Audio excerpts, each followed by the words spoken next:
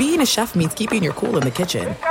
And with Resi Priority Notify and Global Dining Access through my Amex Platinum card, Right this way. it's nice to try someone else's food for a change. That's the powerful backing of American Express. Terms apply. Learn more at americanexpress.com/withAmex. At Bet365, we don't do ordinary. We believe that every sport should be epic. Every home run, every hit, every inning, every play. From the moments that are legendary to the ones that fly under the radar. See for yourself when you sign up today and get $150 in bonus bets when you bet just $5. Whatever the sport, whatever the moment, it's never ordinary at Bet365. 21 plus only. Must be present in Ohio. If you or someone you know has a gambling problem and wants help, call 1-800-GAMBLER. Terms and conditions apply.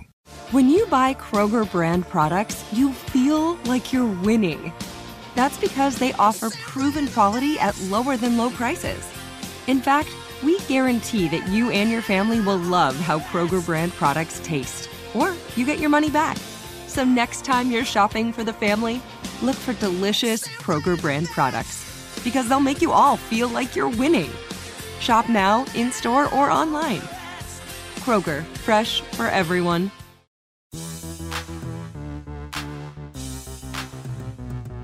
What's going on, and welcome to the Friday edition of the Pelicans podcast presented by SeatGeek. I'm Daniel Salerson alongside my coach Jim Eichenhofer of Pelicans.com. We wrap up the first week of our NBA draft preview today with picks number 5 and 8. We're doubling up because the Orlando Magic decided to acquire another first-round pick from the Chicago Bulls, and they will use that at number 8. And joining us today to talk about the Orlando Magic and also the Willie Green news, which we'll get to in a little bit, is Dante Marchitelli, broadcaster, sideline reporter for the Magic, and of course, a good friend of mine. Dante, always good to talk to you. How are you?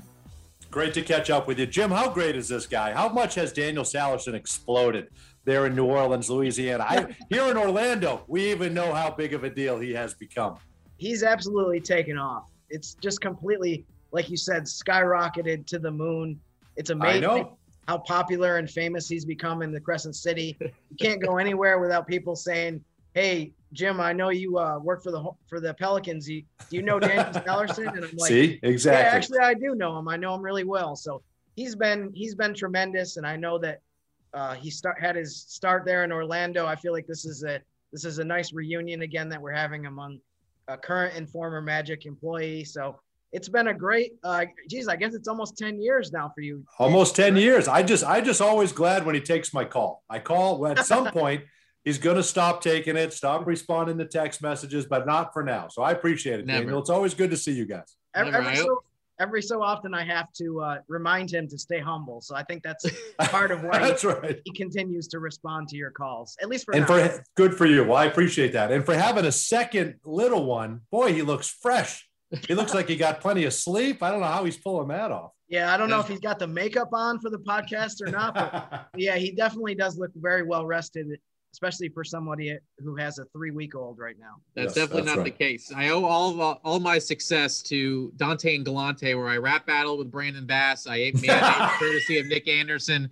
I was throwing grapes at Ryan Anderson. All those things I have to credit Dante, because if it wasn't for those exact things, I don't think I'd be here 10 years later. So Dante, thank you. Well, we carved out a nice little niche for you, and you excelled at it. And now look at you, all grown up. Absolutely. Well, let's get to the NBA draft preview. Enough about me, but Dante, obviously you guys are in a little bit of a interesting situation compared to most others with 2 picks in the top 10. So I guess I want to start with, do you feel like the domino kind of falls on the Orlando Magic at 5? There seems to be a consensus 1 through 4, at least the top 4. And some might agree with it, some might not, but it seems like through mock drafts and from what we've been hearing, the 4 main guys could go 1 through 4. So does this draft kind of start with Orlando at pick number 5? You could say that. But then if you look at a lot of the mock drafts, then, a lot of people indicate whoever doesn't go in the top 4, then that's where the Magic are going to go at 5. So it's hard to, it's hard to know that they may not veer from it. It may fall on Oklahoma City there at 6. But it feels to me like somebody we're not expecting or thinking about is going to creep up into that top 4. And I don't know who that is or who's going to make that move, if it's Toronto or Cleveland, but feels like somebody might kind of break out of that top 4 we've been seeing in all these mock drafts. But if it stays true, then yes, it'll come down to Orlando. And you hear the name Kuminga. Is it Scotty Barnes? Is it, could Moses Moody? Could Bouknight be there? There's a number of options that the Orlando Magic will have. So I think if you look at the track record of John Hammond and Jeff Weltman, I think they like length. I think they like size. I think they like a guy that can defend, versatile, can play multiple positions. And there's a number of guys like that at 5 and at number 8. So the Magic find themselves in a good position. At number 5, does it just come down to with a young team like Orlando, best player available situation? You mentioned how the top 4 could change how things go at number 5. Is that kind of where the Magic are going to go, just based on who's on the board at that point and who they've narrowed it down to for that pick at least? I think so. I could be wrong, but I think they're going to take the best fit no matter what at each position. They're going to take whoever they think is the best fit at 5 and circle back. And the next 2 guys that are gone, they're go down their board, and whoever they had at 8, that's where they'll go. But can you maybe swing for the fences and try to have a guy that might have more upside at 5? And then maybe a guy that might be a little more known at 8, I'm not sure, or vice versa. You could switch it up the other way. So, but I think knowing this group and knowing this team and knowing that really, since you moved on from Nick Vucevic, Evan Fournier, and Aaron Gordon, you've got a lot of holes to fill. And really, everything is up for grabs, in my opinion. So I think you can look at every position, and I think they have a unique opportunity to get 2 guys here in the top 8 that could certainly fit what they're doing as they go this new direction. Before I get to Jim, you talk about different skill sets in different positions that they could go with from last year based on this team. I know you dealt with the trade deadline and losing some of those veteran leaderships, but is there a certain, aspect or a certain quality of someone in this draft that this team shooting? Can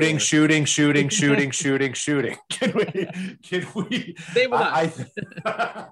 I think, right. You know exactly what I'm talking about, especially in today's NBA, just how important it is to have somebody that can knock down that 3-point shot consistently. And not to say that the guys on this roster can't be that or can't get, we certainly saw signs of it and glimpses of it. And you guys saw that in New Orleans as well. But I just think it's so important nowadays. And I think with having those 2 picks, I think you have the opportunity to maybe take a guy that can become a 3-point shooter and maybe a guy that is a 3-point shooter or is known as a shooter. What order you do that in, I'm not sure, but I think you have a unique opportunity to kind of scratch both of those itches. But I hope they get somebody that, it could even be through free agency or internal development too. But this team was in the bottom 3 or 4 in the NBA in field goal percentage and 3-point shooting.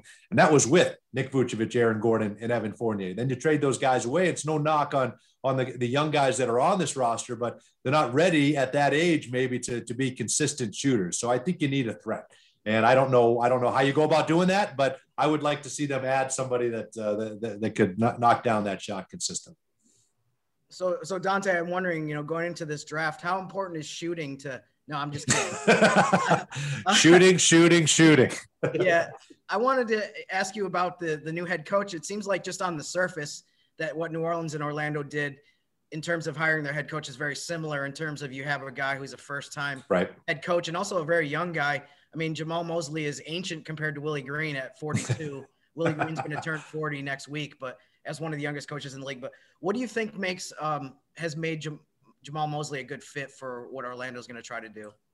Well, first of all, I've had a couple of people from Dallas that I don't even know have reached out to me and said Jamal Mosley was probably the greatest person they've worked with in all their time in Dallas. And that was unsolicited, just coming out and saying, let's start there. I just want you to know how good of a human being that you got. And I think that's what we're hearing from Jeff, from John, from front office, from everyone from Dallas, from players that have come up with him.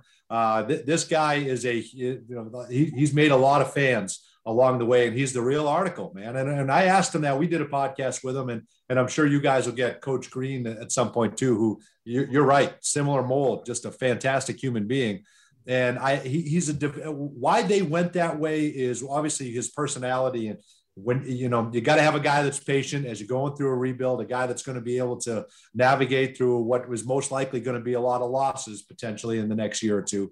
And a guy that's not going to get down, continue to encourage. So I think his personality and his demeanor fits all that, but his track record of being a guy that develops. And that's what he was in Denver. And that's what he was in Cleveland. And that's what he was certainly in Dallas. He took a lot of those guys under his wing. So he seems to have a knack. He gets right out there on the floor. He's already been working with Mo Bamba.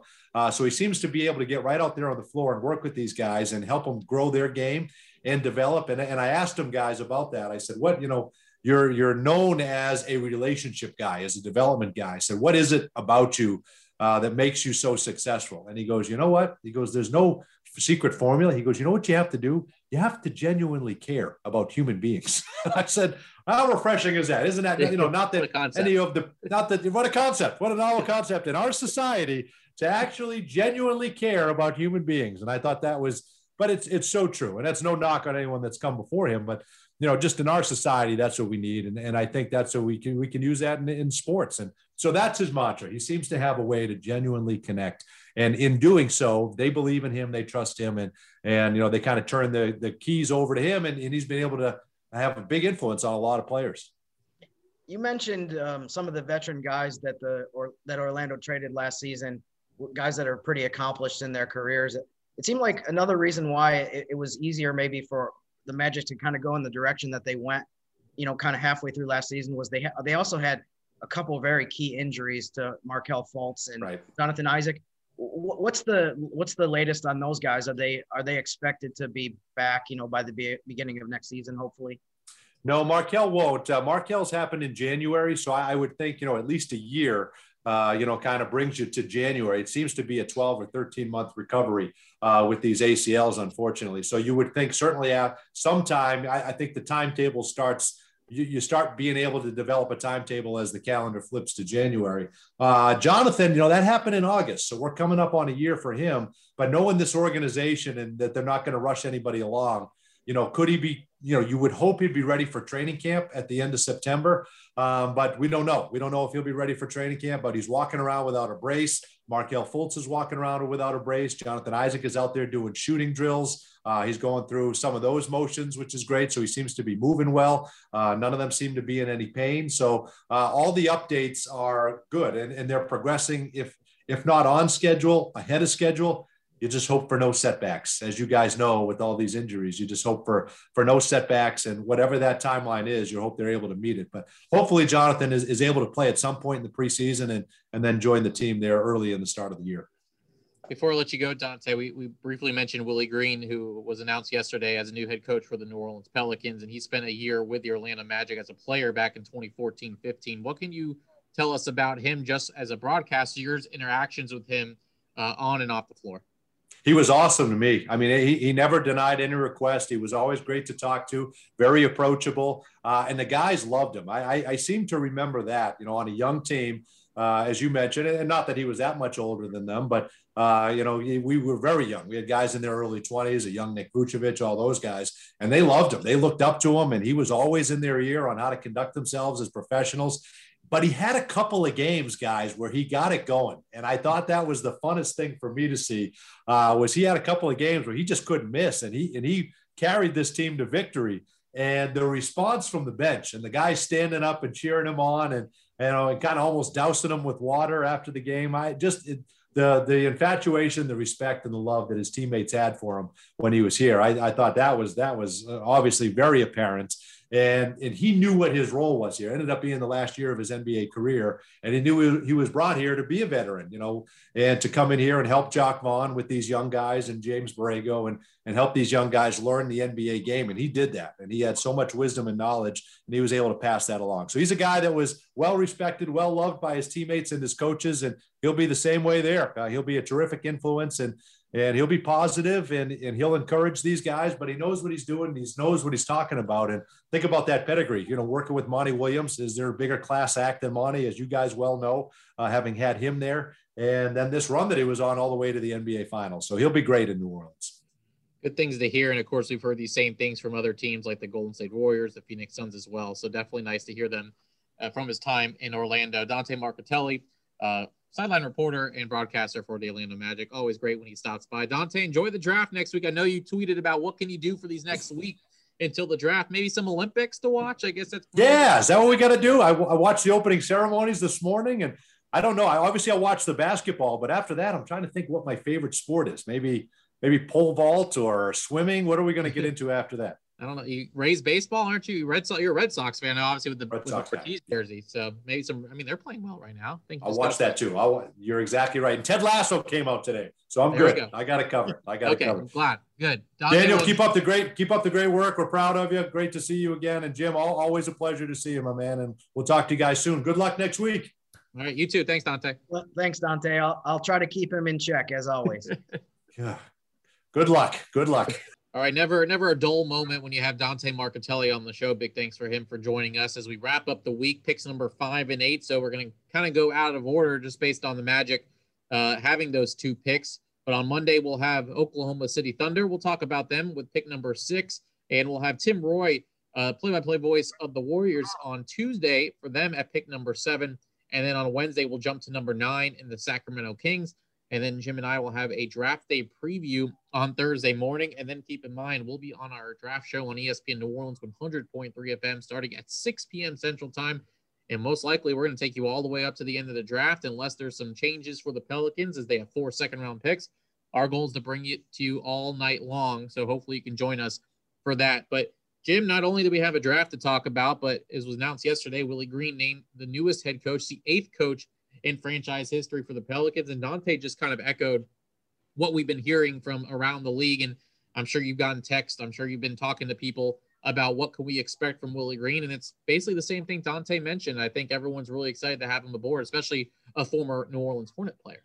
It's funny, his description of Willie Green's time in Orlando was almost exactly what I think of when I think of the season that he played here in New Orleans, where he was really well liked among the team and his teammates.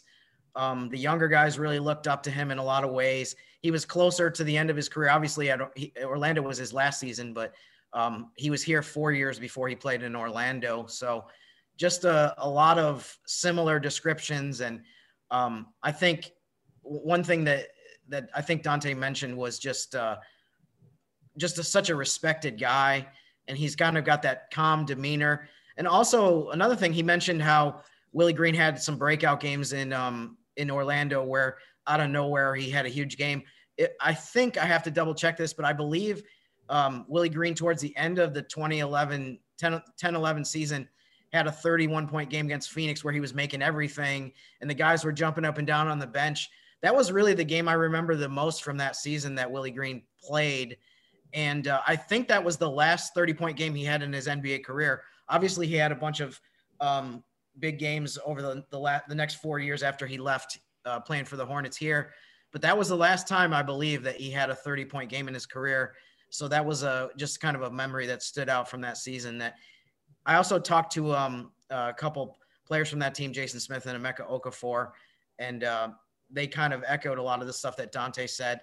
And Emeka also mentioned how Willie Green had kind of sneaky athleticism, that he's kind of a steady, low-key guy. He kind of reminds me of Etuan Moore in terms of his personality and his game, as far as just he's very reliable. He's not very flashy, but once in a while he would just dunk on somebody and people would be like, where the heck did that come from?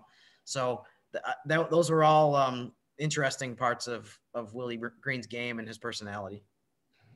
Where can we find your work on Willie? I'm going to get to him in just a second, but you talked about you talking to Jason Smith and Emeka Okafor.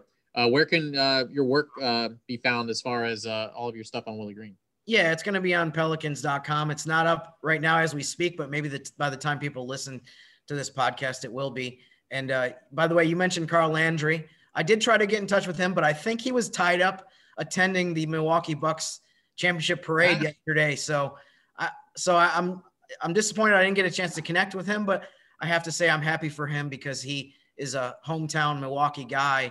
And he didn't say that he was headed there, but he told me he was going to Milwaukee on Thursday. So that kind of makes sense. If I put two together, I think I'll make an educated guess and say that he was living it up at the parade. Yeah. So if I do get to talk to him sometime in the near future, I'm going to get some details on that. I know that wasn't Willie Green related, but still kind of an interesting tidbit. Well, the one thing I wanted to end with on Willie Green is not only as a player, but as an assistant coach, already won 2 championships with the Golden State Warriors, went to another finals with the Phoenix Suns. Excuse me. And he's basically the defensive coordinator for the Phoenix Suns under head coach Monty Williams. And they were 6th overall in defense last year. So we talk about his attributes as a person, but also his attributes as a coach. And I feel like, especially on the defense side of the ball where the Pelicans struggled most of the year, I think that's going to be a huge boost for this squad this year. Definitely. And I think, as we all know, people that have been following the NBA for a long time or have been around the NBA, that Phoenix has been a kind of a historically bad defensive team. So for them to be able to make the jump that they made this year is really impressive. one of the things that the players, former Hornets players I talked to mentioned as well about Willie Green was when you're his teammate, he always knew the X's and O's really well. So Jason Smith started playing with Willie Green in Philadelphia when Willie was only in his 4th or 5th year in the NBA, and he's only 26. And he already had that mentality of he could sit down with a clipboard and break down like, okay, this is where you need to be on defense. And Jason Smith and Emeka Okafor both talked about how valuable that was to have a guard who just knew exactly all of the different intricacies of defense and what positioning they should be in and how to help them. They both said that was something that was really valuable. So I think when Willie was here, he was he was basically like the 7th or 8th man. He wasn't a guy that, and Jason Smith talked about this as well. He wasn't a guy that I think to the public you necessarily thought of that much as, because he wasn't a star player. He didn't do a lot of flashy stuff, but within the locker room and around the team, I think a lot of the players had a great concept of how important he was just for all of the intangible stuff he brought to the team, and just, a lot of the knowledge of the game that he had. He's also a 4-year player, which I know in college, which I know was a lot more common back then, but still he came into the NBA. He was really ready to be a pro in a lot of different ways. And he'll be introduced on Tuesday to the New Orleans media. And of course, we'll be able to meet him on Tuesday as well. And then he's got 2 days to get ready for the NBA draft next Thursday. So more on Willie Green. Again, be sure to look out for Jim's work on Pelicans.com or the mobile app. And I know he'll promote it on his Twitter account at Jim_Eichenhofer, who has way more followers than I do. And that'll always be the case. And I don't blame any of you for that as well. He does great work as always. And we look forward to more of this draft preview next week, Jim, as we're counting down here, less than a week away. I mean, the public just has better decision-making, when it comes to selecting who they should follow on Twitter. I got to give them a lot of credit for that. So, but it is what it is, I guess, is the way I would put that. I'm boring on Twitter. I don't blame people for not following me. I got to get better at, entertaining the folks on Twitter. But nonetheless, all your insights, definitely worth following. If you're not following Jim, that's definitely on you. And you make sure you follow him at Jim_Eichenhofer. Jim, have a great weekend. We'll talk to you on Monday with the Oklahoma City Thunder on deck for our draft preview. And then we'll go from there for next Thursday. Sounds good. I think you just need more hot takes on Twitter. I think that's the way to get to where you want to be. That's a big no for me, my friend. Absolutely not. Well, for Jim and for Dante Marcatelli, I'm Daniel Salerson. Thanks for listening to the Pelicans podcast presented by SeatGeek.